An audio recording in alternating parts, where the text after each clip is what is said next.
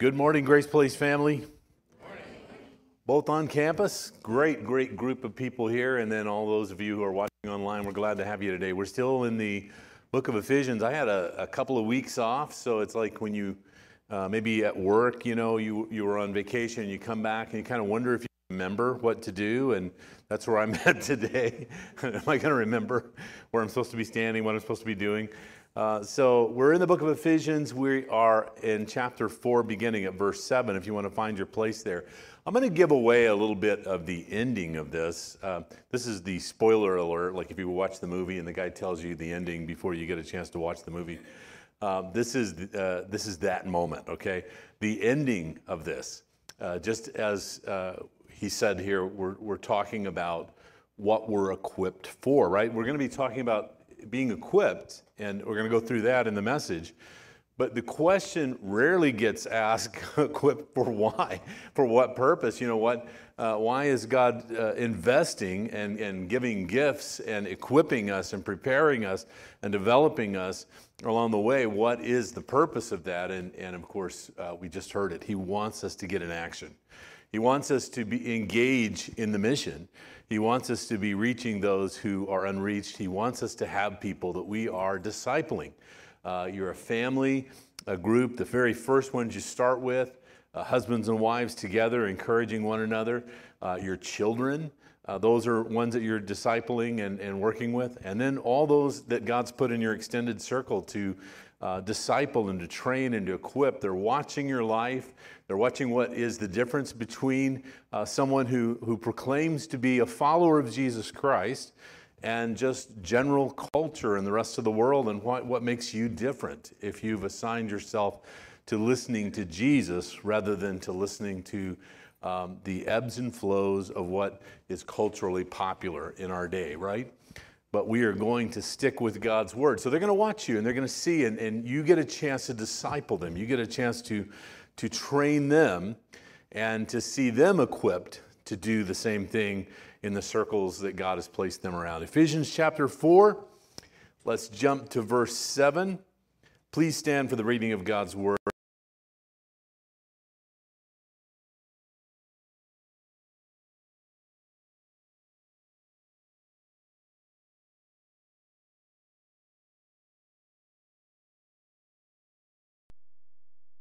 Ascended on high, he led captivity captive, and he gave gifts to men.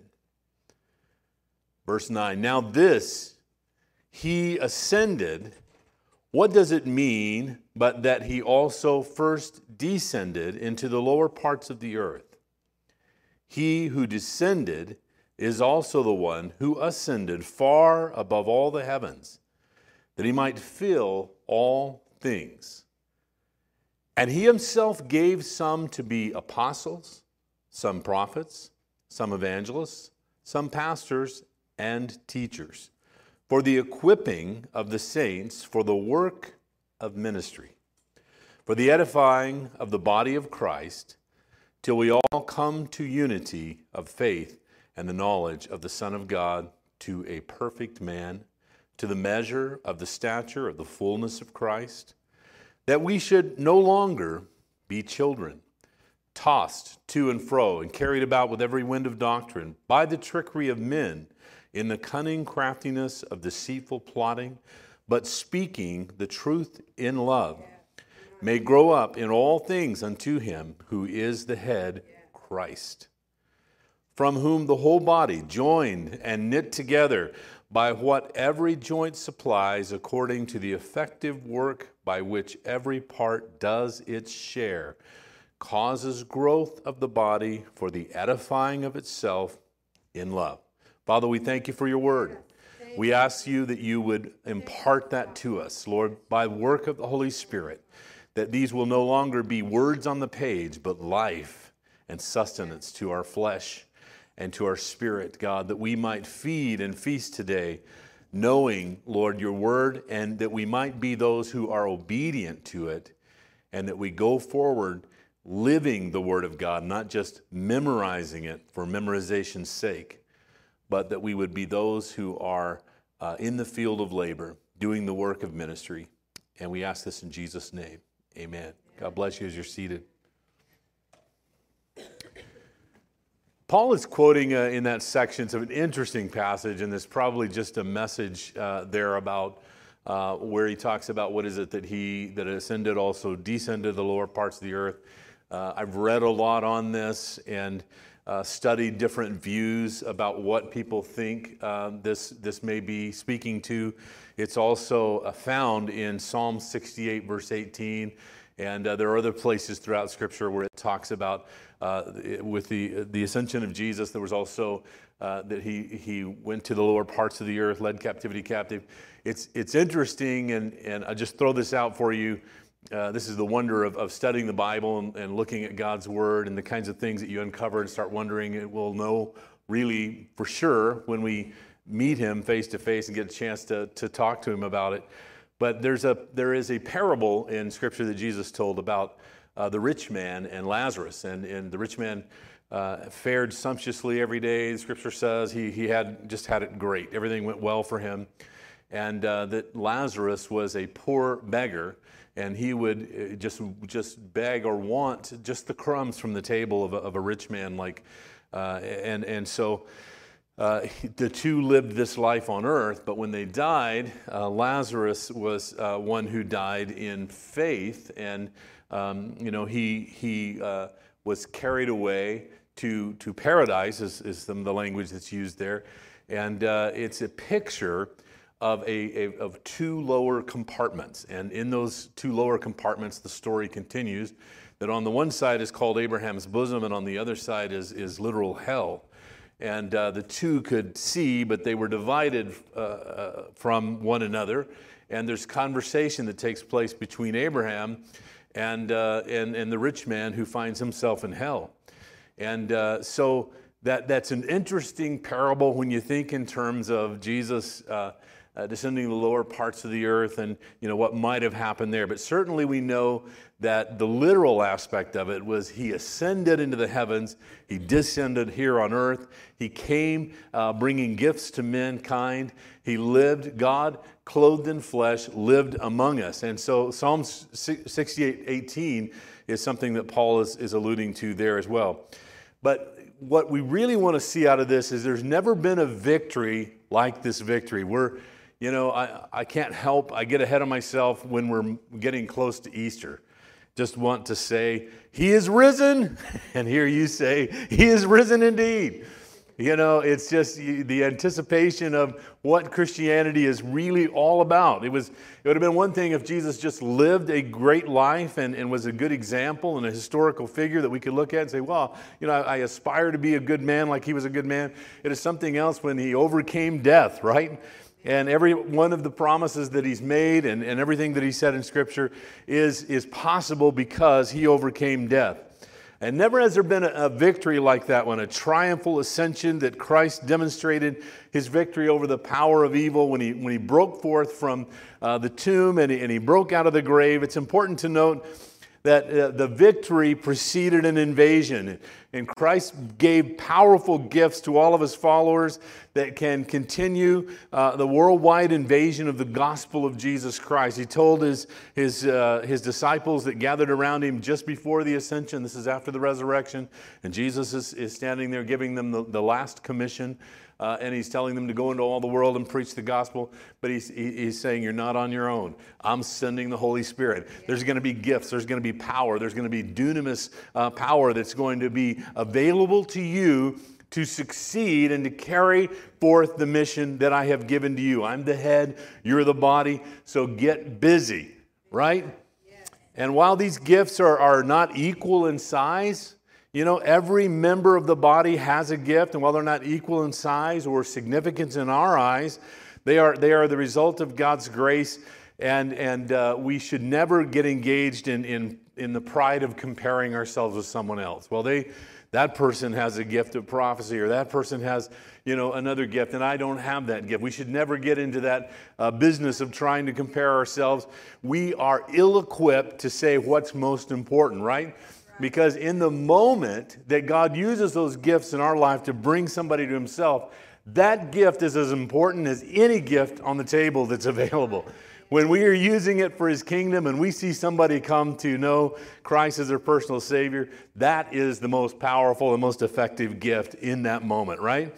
And so Jesus gave gifts to men. It says here in that statement, that Greek word, just so that you who are of feminine persuasion here don't get offended. This means people. It's the Greek word that just means people. He gave gifts to everybody.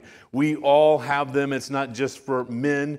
It's not just for women. It's for all of us. And all believers have at least one gift. And we can take a look at this listing of gifts. Ephesians 4:11 talks about the gifts that God has given to the church, specifically for training, equipping. Romans chapter 12, 1 Corinthians chapter 12, you can see, and then 1 Peter, these various gifts, and many more throughout Scripture that we see exercised, that God is using for His glory. But this is just a snapshot of some of the gifts that some of you have, or many of you may have here in this group and gathering today and online as well.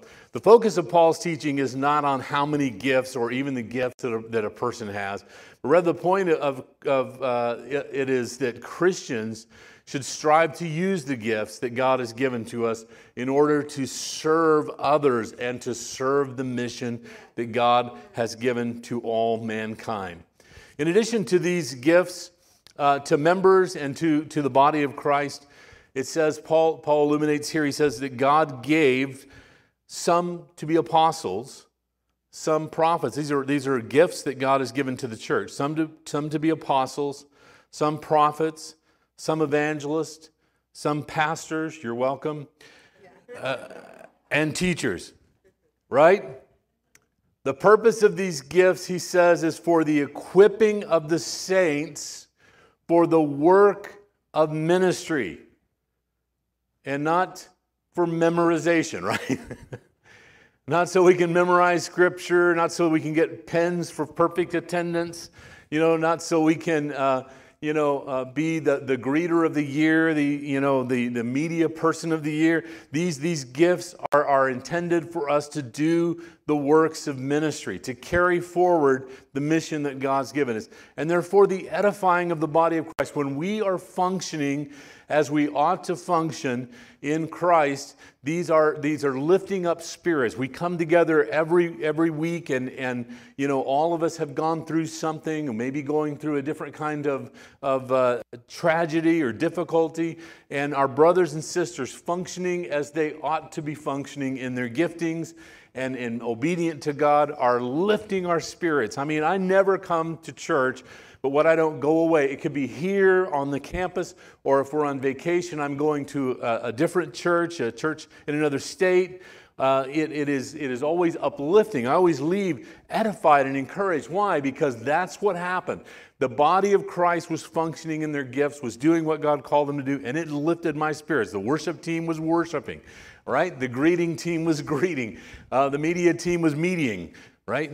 The teachers were teaching. I remember we were, this past summer, we were up in Orlando, and we had gone to church service up there and taken Allison, and man, she loved it. She was like all into it. And so the service was so good, big church, and so they had this huge auditorium with kids her age, and they even had their own kids worship team, and they're up there jumping around, and dancing around, and there's background flashing, the words and all this kind of stuff, and she's going for it, And so we come in there because church is over. It's been over for like 15, 20 minutes, and she's still going, and several of the kids are like, hey, you got to quit. It's like, it's over. Come on, let's go. We have things to do.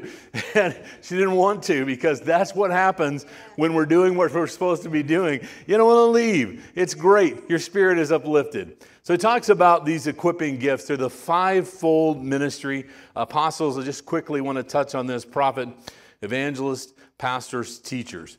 So the apostolic ministry, unlike, I think it continues, not as the apostles, the original apostles, But this apostolic ministry today, to my mind, continues in the sense of these very seasoned, wisdom-filled ministers who are training and equipping and are father-like figures to young men and young women who feel the call of God on their life for full-time ministry.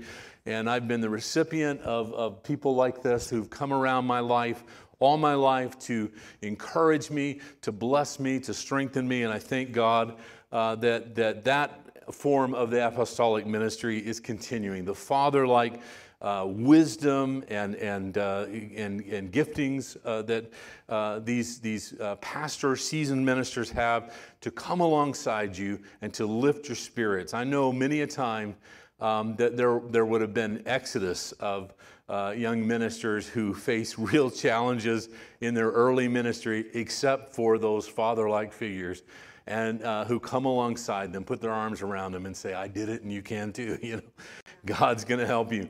The gift of prophecy is active in the church today. There are those that we can identify and look at that God is using, in particularly in that fashion. I think often about David Wilkerson, and he's gone to be with the Lord now, but throughout his life was a beacon of being used as a prophetic, pointer to Christ and the soon coming and return of Christ, and inspiring, and is that prophet that drives us, to a measure of fear of the Lord, right? Hey, we got to get busy, man, because they're the kind of people that see the whole spectrum of what's going on, not only the visible but the invisible, and they're saying, we have a window of time. We got to get this accomplished because Christ is returning and reminding us. Evangelists do similar in the sense of bringing a sense of a need for revival and a need for the church to be the church and to get fully equipped and to do what God has called us to do. And I was a beneficiary throughout my life of hearing, great evangelists. When I think about an evangelist, I think about someone like Reinhard Bonnke, And how many of you know who Reinhard Bonnke is? Okay. And he's gone to be with the Lord, but I'll give you a little bit of Reinhard Bonnke. I mean, I'm nowhere near can imitate him, but he was just so intense, You need to serve God. God loves you with all of his heart. And you need to go to the altar and pray and ask God to equip you. That's Reinhard Bonnke, And I thought, I'd met many guys like that were different off stage, So I was expecting that when I met him in person. And I was at a conference at Jack Hayford's, and I had a chance to get introduced to Reinhard Bonnke. And they said, "This is Pastor Alan Kirkpatrick." And he says, "How are you doing, Brother Kirkpatrick? So good to meet you." I was like, this guy's the same off stage as he is on stage. He's intense. He is so intense. But evangelists, they really remind us of how we need to be revived and inspired, that this salvation it needs to be fresh every day and new every morning. And the mission that God has given us is great, and we need to be engaged in it. And then the gift of pastors, and I would lump a lot of times pastors and teachers together. They are two separate things, but often pastors are equipped both ways. They are both pastors and teachers. The pastoral gift is one of shepherding, leading God's people in spiritual growth and development, caring for the needs that arise in the local community in which they are shepherding, but also as teachers to deepen the roots by expounding upon the Word of God and helping them apply it to their daily lives. And so it is that often pastors are also equipped as teachers to train and to equip and to prepare people for God's great works ahead. What is the master plan behind what God is doing? He says in this passage, "Till we all come into unity of faith and of the knowledge of the Son of God, to a perfect man, to the measure of stature of the fullness of Christ." Now, I hope you know that we will not be the perfect man or perfect woman until God completely finishes with us, and on that day that we meet him, boom, he'll complete whatever's undone, right? We're all leaning a little left or leaning a little right, and I'm not speaking politically, I'm speaking sinfully, right? We have, we have these leanings, And we're bent, we see things the way we see them based upon the environment we were raised in, the culture that we are surrounded by, and we're not always spot on, are we?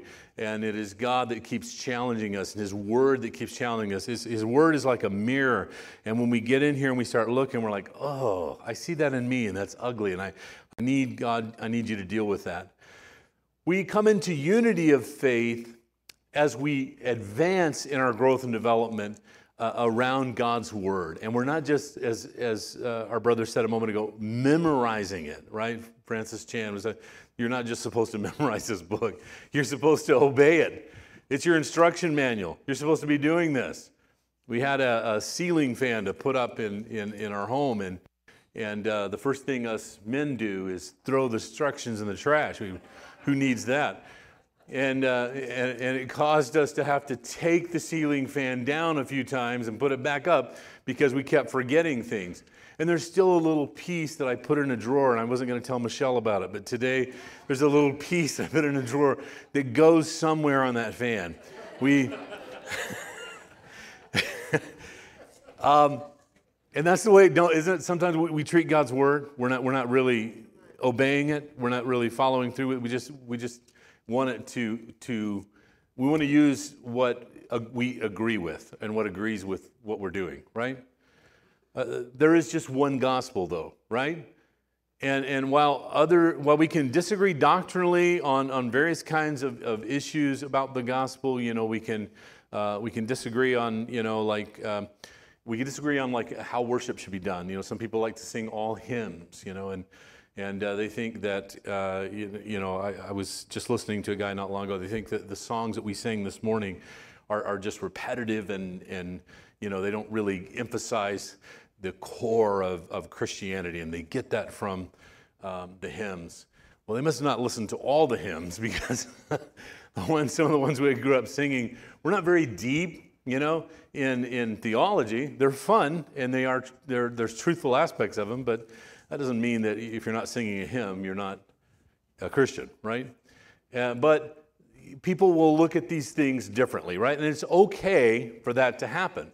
But when it comes to the gospel, how are you saved? What is God's plan for your life? We are in agreement. We're in agreement that there's only one way to the Father, and that's through Jesus Christ, right? Not through the special hymns that we sing or the worship songs we sing. We must go through Jesus Christ. There's one Savior. There's one way to God, the Father Jesus. There's one eternal hope, making Jesus Lord of your life. And we can proclaim together, and I'll have them put this up so we can all say it together. Are you ready? If you can see it. I believe in God the Father Almighty, maker of heaven and earth. I believe in Jesus Christ, His only Son, our Lord, who was conceived by the Holy Spirit and born of the Virgin Mary. He suffered under Pontius Pilate, was crucified, died, and was buried. He descended into hell. The third day He rose again from the dead. He ascended into heaven and is seated at the right hand of God the Father Almighty. From there He will come and judge the living and the dead. Amen. Woo! We can say that together, and we can affirm it and believe it, because that is the gospel, and that's the thing that brings all the Christian community together. Doesn't matter, what your badge is, if you're coming out of, you're Catholic, or, you are Methodist or Episcopalian, or whatever the title was from your history. You're non-denominational, like the group that's gathered here today. This is something we all have in common, right? We all believe it, and we all know it to be true. And so then Paul says, I don't want you to be like children. No longer be like children. And it's obvious, why we should not be like children. We should be like children in our approach and to God, in the sense of we need Him, and we don't have all the answers. We're not bringing everything to the table. We are just open to Him. We're loving Him and trusting Him, but not children in the sense of how we walk out our faith, right? Because children are so easy to deceive, aren't they? And the reason is they do not have a great deal of world experience. And so they trust easily, and they accept our explanations for all the mysterious things that are happening around them. Why is the sky blue? Because I took a blue crayon this morning and I colored it. Oh, okay. And Paul says, I don't want you to be that way in your faith walk. I don't want you to be like children. When we do not grow up spiritually, Paul's saying here, we're at risk, and he describes what we're at risk for. He said, when you're like that, when you're children in your faith, you can be tossed to and fro. You can be pushed one way or another. Things that happen, and we see this regularly, that affronts in our culture that rise up, and those who are not really prepared get pushed one way or another, even pastors sometimes, tossed to and fro with what is happening culturally because they have not really answered some of those questions in advance. They're not ready. Carried about with every wind of doctrine.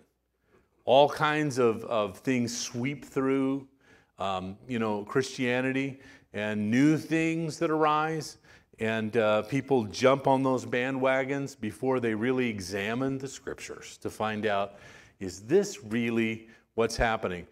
Pastor said one time, the place where Jesus prays for the blind man, and he spits, on the dirt, and he puts it on the man's eyes, and makes mud packs, puts on the guy's eyes. And then he says, go wash your face, and then the man could see. And so, I tell you that story to say, he was saying that if when we're like this, when we're like children, that we can make a doctrine out of this, and we become the Muddites. I'd have a little pot of mud up here. If you were blind, if you're hurt, we're going to put mud all over you, and we're going to wash you. There's good reason for us to understand the whole of Scripture and not to be bent in particular directions. We've seen all kinds of things. Some of you, and I hesitate to even mention them because then you're going to go look for them or whatever, but if you haven't seen them, thank God. There's all kinds of things happening. Gold flakes falling from heaven, all kinds of things that people believe, to be truth. And so that's what every wind of doctrine is. Blows in, blows out, blows up. And then he says, by the trickery of men. By the trickery of men. Cunning in craftiness, deceitful and plotting. How do I get out of this one? Televangelist movement, there was really a lot of good. And then there were people who used the influence to trick, cunning craftiness, to plot, to gather money. I had a disconcerting experience. Micah was 14, I think, and a group of young ladies that were in Christian, where they were a Christian band, they were sisters, and she wanted to go see them. She liked them. Was it Sierra? And they were in a local church in Mesa, Arizona, not too far from where we were at. And so she wanted to go see them. So I bought tickets to surprise her and took her to the concert. And the first opening band before the girls came out was too strong for Dad. Like, boom. I mean, it was just, and she seemed to be enjoying it, and she made a friend with somebody there. And I said, is it okay if I go out to the coffee shop and I wait till, the group comes? And she goes, oh, yeah, Dad. So I went out to get some coffee, and while I'm out there, I'm having, overhearing conversations from the people at the church that are serving in the coffee bar, and they sit down and start talking to me, ask me where I'm from and experience. And they relate to me that they were disappointed that the girls that are singing had asked in advance for an honorarium. They wanted an honorarium of, I think it was $1,500 or something like that in order to come. And they said, yeah, and they mentioned this great television personality and said he came last Sunday and he didn't ask for any kind of offering, and our church, which this is a sizable church, gave him $33,000. And I know the person, and I know that we have to be careful. When we are listening to voices around us that proclaim to be the experts in things. And many of people who fall into these traps did not intend to do so. They had good intentions in the beginning. And the notoriety and the popularity and all these things begin, and then they create something that is so big that it has to be funded. And Paul's saying you need to walk with people. You need to walk this faith out. You need to know those that labor among you. You need to know how that they care about and the flock, and how they care about my word, and what they are doing effectively for the kingdom. Easily moved by the convictions of culture, Paul said, this is what happens to us when we're like children. We're open to false doctrine because they are not learned in biblical doctrine. Easily tricked or conned, marks or targets for deceitful plots. So what does it look like when we become a mature Christian? Paul says, yeah, this is what it looks like when we are children, tossed to and fro, susceptible to everything that's going on. So what does it look like when we become mature Christians in Jesus Christ? And he said, here's what happens. But speaking, beginning of verse 15, if you still have your Bibles open, but speaking the truth in love may grow up in all things unto him who is the head, Christ, from whom the body is joined and knit together by what every joint supplies, according to the effective working by which every part does its share, causes growth of the body for the edifying of itself in love. And out of this, there are more, but out of this, there are two primary identifiers of maturity as a Christian that you see that come forth here. First of all, speaking the truth in love. What is the truth? The gospel. Jesus said, I am the way, the truth, and the life. So it's speaking Jesus in love. Able to talk to people in truth, but in love. Because the truth can hurt, it can harm us, right? I mean, because we're not living according to that truth, we're engaging or embracing something that is not truth, and we want that. And then when someone tells us the truth, it hurts. And Paul says we're doing it as mature believers, but we're doing it in love. I want you to have God's best life, the best life that God wants for you. I want that life for you. And so I'm going to tell you the truth in love because I care about you. And then so we're a student of the Word. When we're speaking truth in love, we're bold in your communication, truths of Scripture, and you're speaking with love over condemnation. It's the love of God that rises out of that. It's the two men on the road to Emmaus that are walking with Jesus, and when he departs and goes a different way, and they're walking down the road, and they never fully recognized that was Jesus. They had asked him questions about Scripture, and he had talked to them about the Word of God. And so their testimony to one another was, did not our hearts burn within us as he spake along the way? That's what happens when people encounter a mature Christian. They sense this love, and in their hearts, they're convicted, and that draws them near to God. And they walk away kind of saying, man, that was an encounter. Something happened there that's different from they weren't condemning me. They weren't just trying to destroy my life. These people care about me, telling the truth in love. So that's the first one. The second one that pops up out of here is that it's evident to all who watch that Jesus is your leader and that you're a member of the body of Christ. You're a humble servant of the body of Christ, and Jesus is your leader. He's leading you and directing your life, and you're humbly following after him. And it's evident to people that are around you. They see that happening in your life.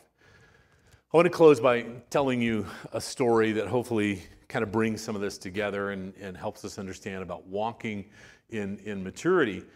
And it's one of many encounters that I've had in my life where God has spoke to me about a particular situation in advance. I'm going into a hospital room to visit with a man that I do not know.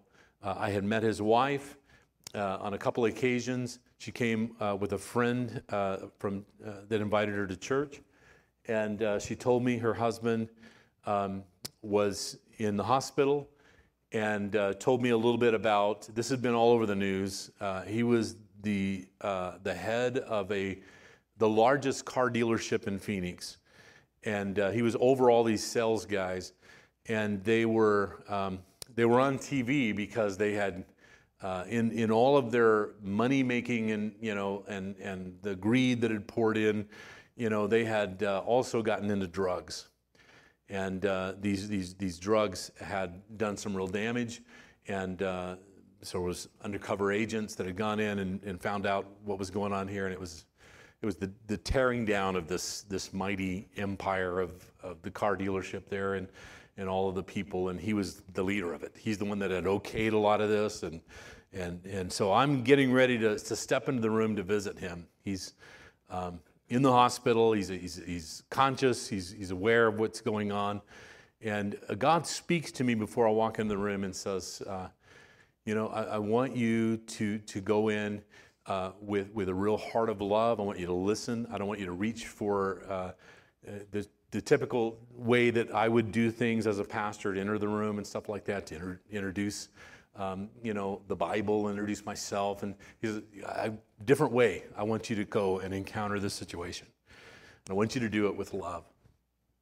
And so I had a New Testament, and I tucked it in my pocket, and walked in and introduced myself. Hey, I'm Alan, and your wife had asked me to come by, and he goes, he knew that I was coming, and you could tell he was a little afraid. Like, what's this guy going to do? Don't lay hands on me, and don't don't do anything weird.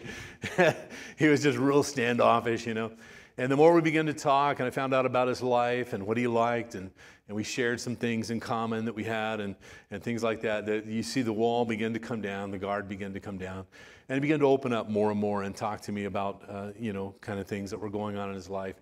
And so I said, out of respect, I'd been with him about 20 minutes. I said, if you're not comfortable, I'm okay with that, but I would love to just pray for you before I leave, if that's okay. And he goes, yeah, that would be okay.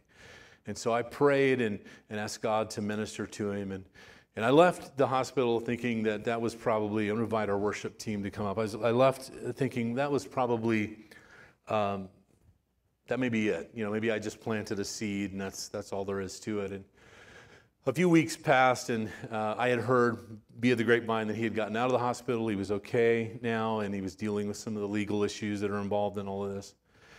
And I'm in my office one day.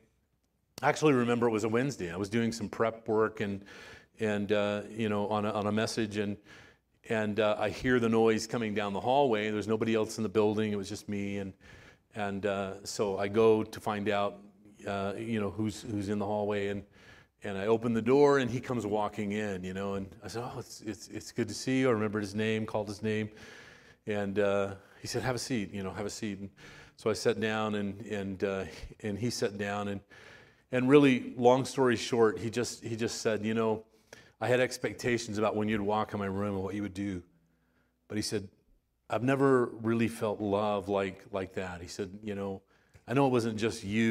It had to have been God too that came in the room that day. And he said, I'm just here to find out what I need to do to meet God.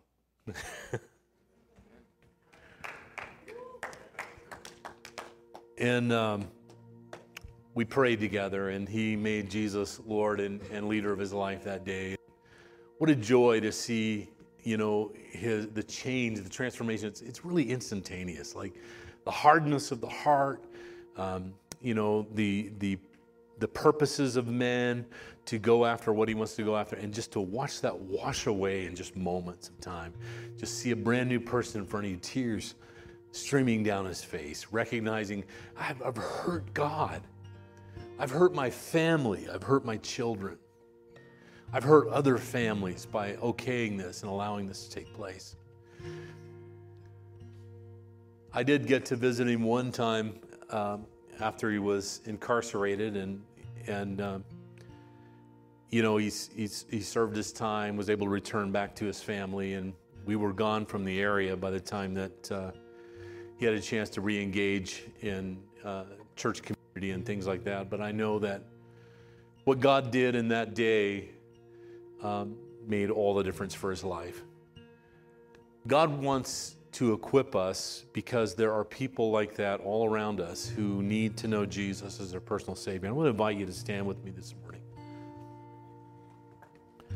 I'm really thankful for our church, and there are many of you who are already engaged in this. You've been inviting people to come to meet Jesus, to engage in community, and I'm so grateful that you're doing that. But if there's been any hesitation at all, then I want to encourage you. God's going to give you the boldness, the strength to not be afraid, to go forward and to do what God's called you to do, and to be a disciple. To be able to equip those that are around you. You don't have to have all the answers. You don't have to have a Bible degree. All you have to have is your testimony. This is what Jesus has been doing in my life. And you can point them to people if you want that can help them with huge questions that they need answered or want answered. You can steer them to our elders or pastor, mature Christian believers. But just do what God has equipped you to do. That's all you need to do, just to say yes to God. So can we do that this morning? Can we just say yes to the Lord? Let's take the next few minutes. Father, we say yes to you. You are equipping us, and it's not just for the memorization of Scripture, but Lord, we are to be your disciples, equipping those around us, training and preparing those, Lord, who are hungry and in need. Lord, we've been sent out, Lord, to a world that is lost and in need of a Savior. We were in need of a Savior, and you came and rescued us. And now, Lord, help us to be those who share the good news of Jesus Christ with everyone you've placed in our life. Help parents to disciple their children. Let them be discipled and disciple their children, Lord, as they study your word and prepare. Help us to be disciplers to our coworkers and friends and family members who you've placed around our lives who are open this moment to hearing the good news of the gospel of Jesus Christ. Guide and direct every step, Lord, and we're going to give you the praise and the glory for it. You are our champion, and we thank you for it, Lord Jesus. Amen.